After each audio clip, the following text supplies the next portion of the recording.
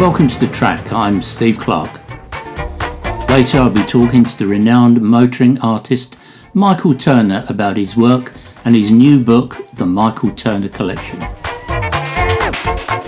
To start, we sadly lost Sir Stirling Moss in April last year, and the journalist and author Simon Taylor, a personal friend, gives us his thoughts about the great man. I first saw him race on Easter Saturday, 1952, when I was 7 years old. He won the Formula 3 race in his Kieft with pretty total confidence and ease. And I suppose it's fair to say that from that day he became my hero. And although I didn't go to that many motor races, I followed Stirling's career. I watched him race. I read about him in the magazines, and he was my absolute hero. And so when I wrote something in the magazine, I can't remember at this stage whether he actually liked it or he was criticizing it, but whichever it was, he wrote to me. And that made me understand that here was a man who was a world famous personality who had been at his height in his motor racing career, let's face it, the best in the world. And nevertheless, there was absolutely no ego, there was no arrogance, there was no false modesty. Stirling knew how good he was, but he didn't make a big deal of it. The thing that one remembers about Stirling, his friendliness, his approachable nature, and how easy he was with his fame. I remember walking down Shepherd Street in Mayfair, near where he lived. One evening we were going to a restaurant, and a couple of blokes, as they passed, said, "Good heavens, look, that's Stirling Moss." And Stirling looked round and said, Where? He was a lovely man. And he, since we're talking now about his character, it's an old-fashioned term, but he was a gentleman. He had very good manners. He was a good-mannered person. So he would always answer a letter. He would always say good morning, shake your hand. Even if he didn't know you from Adam, he would be courteous and polite. To be fair, Stirling was not judgmental. I mean, Stirling wouldn't have turned up to a press conference barefoot. He wouldn't, although he loved the ladies, what he always referred to as crumpet, he probably would leave the crumpet alone the night before the race. He wasn't a drinker when he was racing, although, in his retirement, he was quite happy to share a bottle of wine over a good dinner. His approach would never have been the same as James Hunt's, but he accepted that there were different characters, there were different people. It's not his way, but it was James Hunt's way. It worked for James Hunt. And he wasn't kind of overcritical.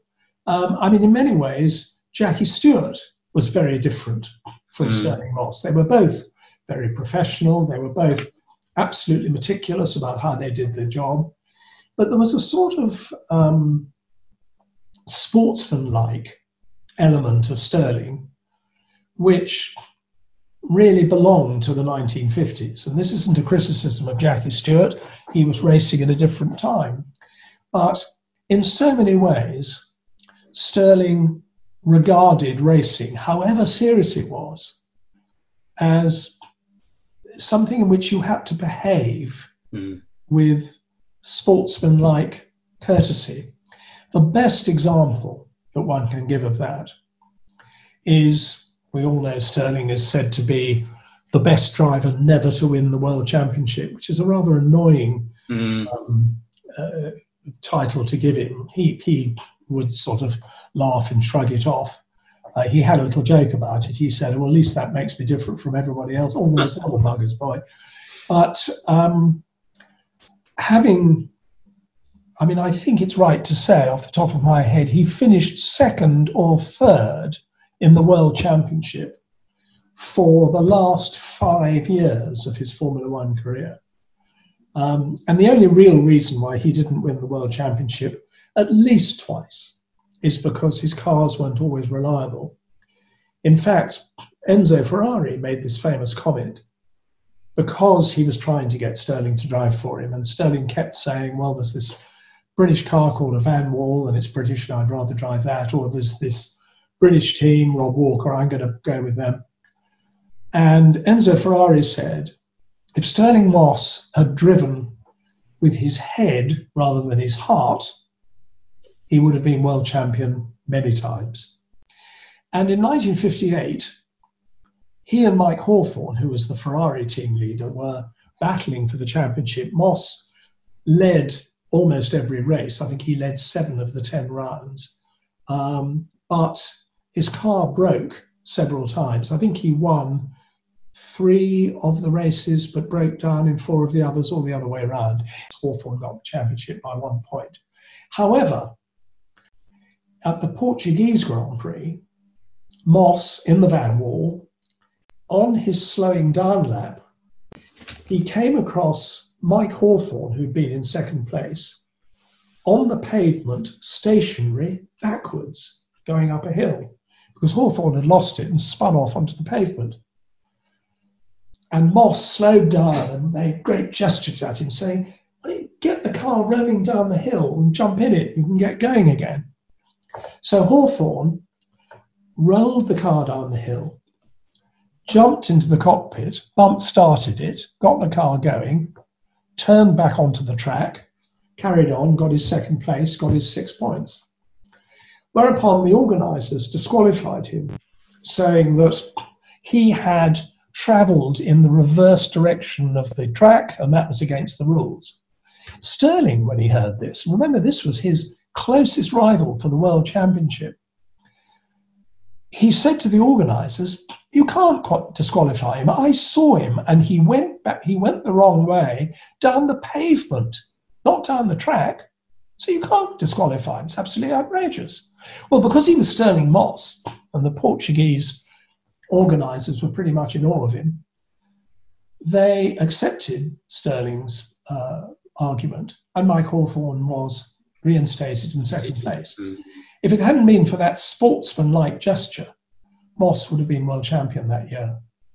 He had the accident on Easter Monday 1962. He was in a coma for 6 weeks. Mm-hmm. Anybody less resilient and less determined would have died. And then he went back to Goodwood, did a private test session. And during that private test session, remember, he'd had the most terrible head injury. He did lap the same sort of time as he'd been doing before the accident around Goodwood. But the problem was, he said when he got out of the car, this is no good. Because before, I could do the whole thing almost subliminally. It was almost unconscious, driving absolutely on the edge and being as quick as it was possible to be. Whereas now, I'm having to think about it, and that's no good. So I'm going to retire. But to be honest, what Sterling decided when he was lying in bed, getting over his injuries, he thought, well, if I'm not going to carry on racing, I mean, I'm 32, 33 years old, what am I going to do with the rest of my life? Mm-hmm. What I'm going to have to do is become somebody who will be a personality. I'll be somebody who will be able to use my motor racing career as a springboard to do all sorts of other things. Mm-hmm.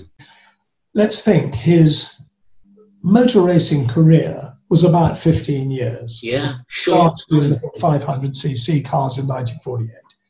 So 15 years racing, and then wait a minute, let me get my maths right, 58 years, that's right, as a retired racing driver. Yeah.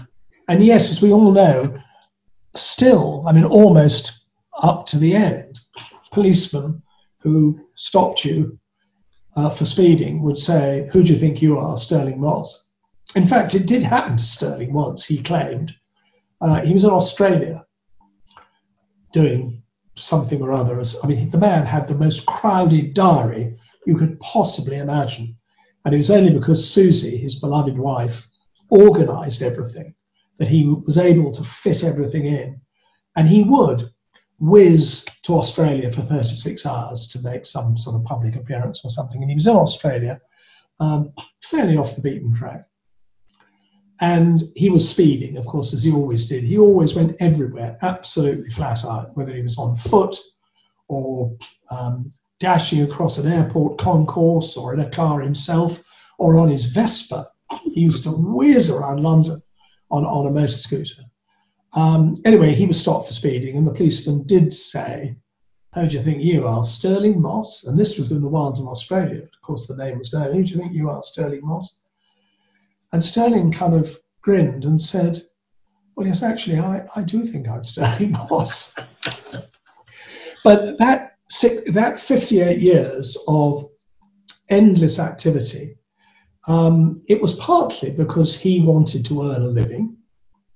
Yeah. It was partly because he couldn't stop. Stirling was never a man to sit down.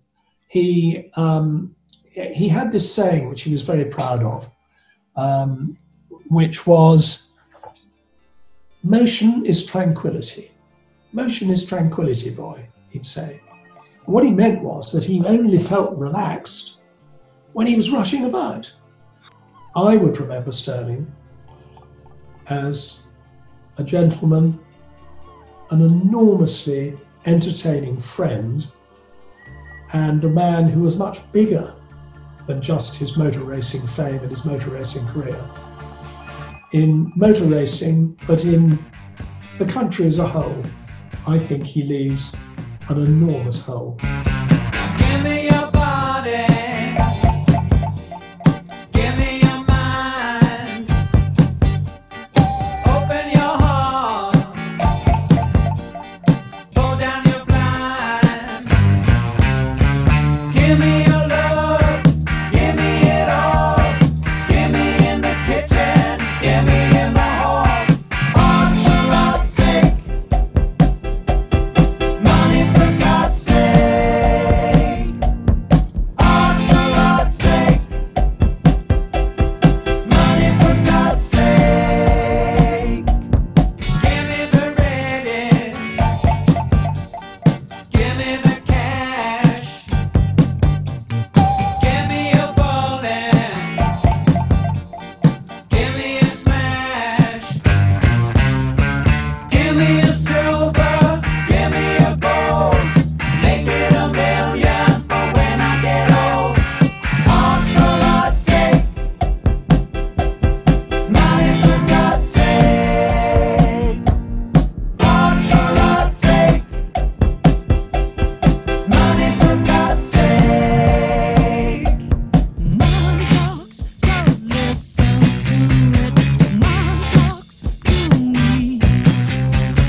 Anyone can understand it. Money can't be beat. Oh no. 10cc and Art for Art's Sake from their 1976 album How Dare You. Now, of course, as far as I know, this has absolutely no connection with Brooklands at all. However, 10cc did open a studio in that year in Dorking in a former cinema. It was called Strawberry Studios, after another studio that they owned in Southport. But what the track does do is bring us nicely to our next item, which is about the renowned artist Michael Turner. Steve Clark caught up with him earlier this year. Michael, it's great to have you with us today. Thank you, that's very kind. We're here to discuss your new book, The Michael Turner Collection. How did the passion for motorsport and aviation painting start with you? Well, the subject matter, of course, was of interest to me when I was even 4 or 5 years old as a small child with toy cars, and then the war came along, so aviation took my attention with the exploits of pilots in the Battle of Britain, for instance. In fact, I remember at primary school, I got a real telling off by the art teacher because I kept drawing Spitfires shooting missile slits down, and she wanted me to draw square box buildings with windows in and trees. And then, of course, after the war, I went to the Isle of Man with my family. My mother's cousin lived there, and we happened to be there at the same time as the British Empire Trophy, the first running of it after the war. And my cousin said, "Well, why don't we go and have a look?" Oh, okay. We sat on a farm gate next to a lane, and then suddenly there was this terrific, increasing noise coming from the distance, and then it got louder and louder, and a racing car, which was an ERA, burst into sight round the corner in front of us. The rear wheels clipped the banking on the exit, and the driver raced off into the distance. And I just thought it was the most fantastic thing. It just got me straight away. So how did this new book come about, Michael? I knew that Chas Parker was a collector of the cards and had been for many years, but he got in touch with me and he said, "Look, Michael, you've been painting the motorsport, mostly Grand Prix scenes for well over 50 years, continuously, every year, a selection of subjects, and so I think it would make a good book." And I was delighted because to paint something like that for such a long period of time was, I thought, quite unique, really, and it was nice to think that it would be recorded as a complete collection. I guess a forward by Sir Jackie Stewart is a good place to start any motorsport book. How did that come about? I asked him. Well, that's fair enough. I'd known Jackie, well, of course, since I've known Jackie since he was driving, of course. I remember his first appearance with DRM at Spa, particularly, where he was outstandingly good as a relative learner. And over the years, and so I was really very fortunate in being able to get to know a lot of drivers on a personal basis, and some more so than others. And Jackie, particularly, he had paintings from me. I commissioned quite a number of works over the years, and particularly after he'd retired, he lived about 5 miles away from me, and so we socialised as well. And I felt no embarrassment at asking him if he would write a forward, and he very, very fortunately agreed straight away. What a place to start. Just going back, indeed, you received your very first track pass in the mid-1950s, which allowed you access to each and every Grand Prix circuit in the world, plus the Indy 500 and sports car racing at Le Mans. I was a great fan of Sterling's, and I got to know him. But in 1950, I went to see the European Grand Prix with my family, who took me there. And after the race, getting away from Silverstone in those days by car would have been a nightmare. Yeah. So my mother said, "Why don't we walk across the track, go up the track to the paddock and have a look around?" Oh, fine. So I went with her to the paddock, and while we were looking round, I came across Sterling's Cooper, with which he, I think, had won the 500cc event. And it had the horseshoe on the headrest at the back. And I was looking at that, and a gent came up and said, "Why don't you sit in the car, lad?" And I thought, "Oh, I can't sit in the car." And he said, go on, sit in it. It's okay." And I sat in Sterling's Cooper 500 at Silverstone in 1950. And I was quite embarrassed, but I then took a photograph. And then the chap came back, he said, "Here, wear his helmet." And he put his helmet on my head. And I was even more embarrassed, and I rather quickly took the helmet off, and then I got out. But my mother's photograph shows me sitting in Sterling's car, and I really looked very uncomfortable in that I was embarrassed. And many years later, I went to see Sterling about something, and so then I took him the photograph, and he thought it was hilarious. And he said, He said, "You look as if that's the last place you really want to be." He was really embarrassed. But he said it was my father Alfred that would Oh, ask you to sit in the car and give you my helmet to wear, and of course that all tied in. yeah, yeah. So anyway, that's my early memory, particularly in connection with Stirling. How have you coped with modern designs and interpreting those in the way that you have? Attention to detail, my obsession to try to record things as historically accurately as I can. So as the cars have changed, there's observation goes into it, but largely the collection of reference material. So as I travelled around a lot, I use photography a lot myself. At trackside, in the paddock, wherever I could get, taking details of cars. And so the evolution was fairly gradual. Unlike with my predecessor, Roy Knockholds, who was still painting motorsport up until the 70s, I think, but he'd been painting pre-war, and he told me Reims about 1969, I think, that he was no longer really interested in the cars because they started putting the engines in the back and you couldn't see the drivers. And I thought, well, he has a point, Yeah. but and I think it showed in his paintings that he had rather lost interest in the subject matter because of that. Fortunately, I did start off watching pre-war racing cars in the late 40s, of course, but I progressed as the cars changed or ideas changed. I was able to progress with them, and I suppose you could say a similar thing. I hadn't thought of this.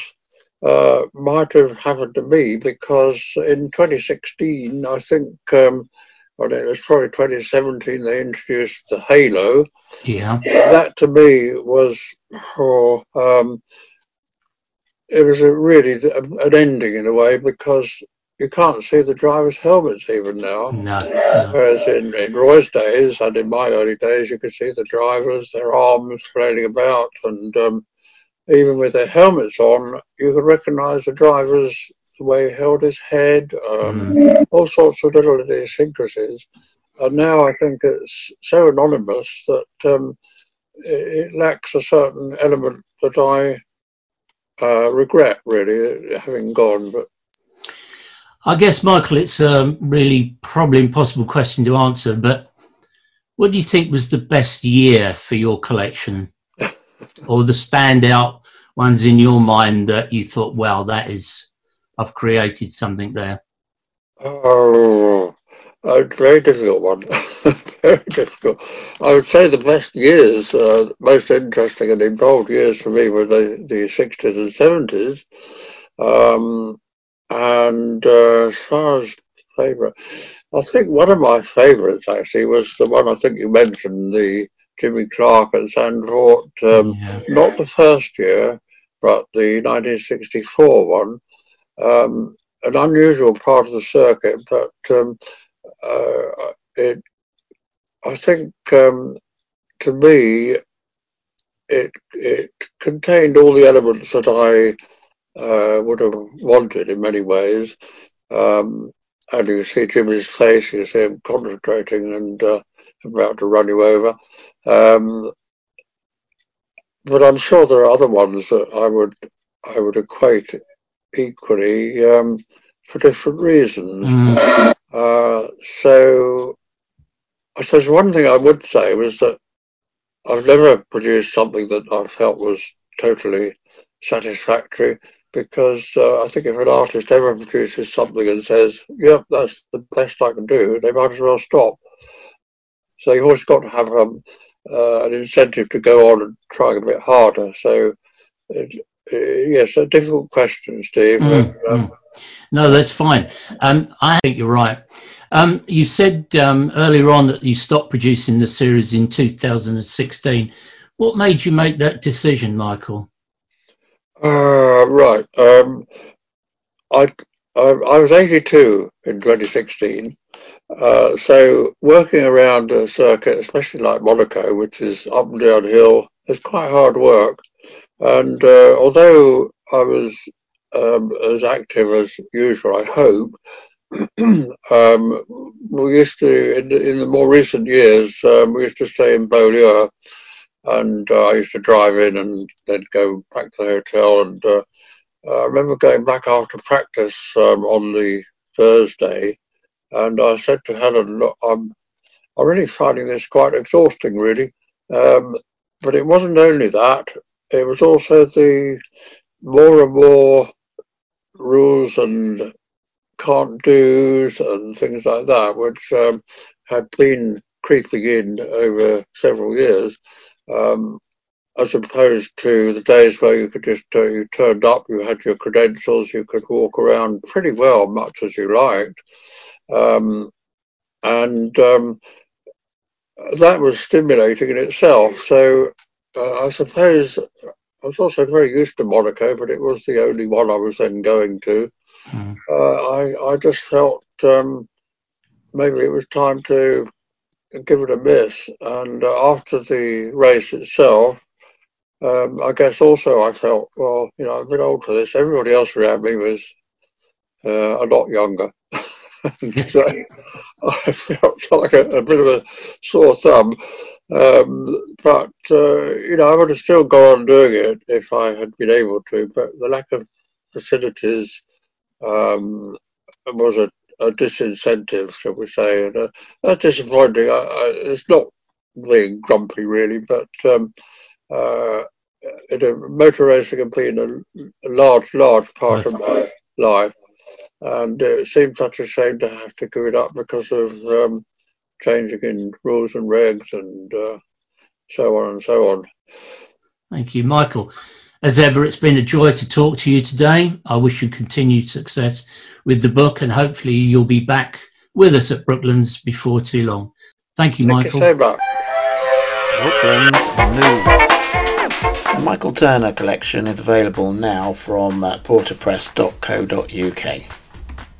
Sir Sterling Moss was the first president of the Brooklands members, and we'll be holding a very special event on the 23rd of May this year to celebrate his life and his achievements, which will feature Simon Taylor, amongst many others, and a whole array of cars that Sir Sterling actually drove.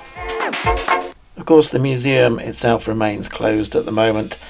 We are looking forward to the time when it can reopen, so keep an eye out on the museum website at brooklandsmuseum.com for details of any future opening. And of course, you can become a member by going to the same website. Thanks for listening.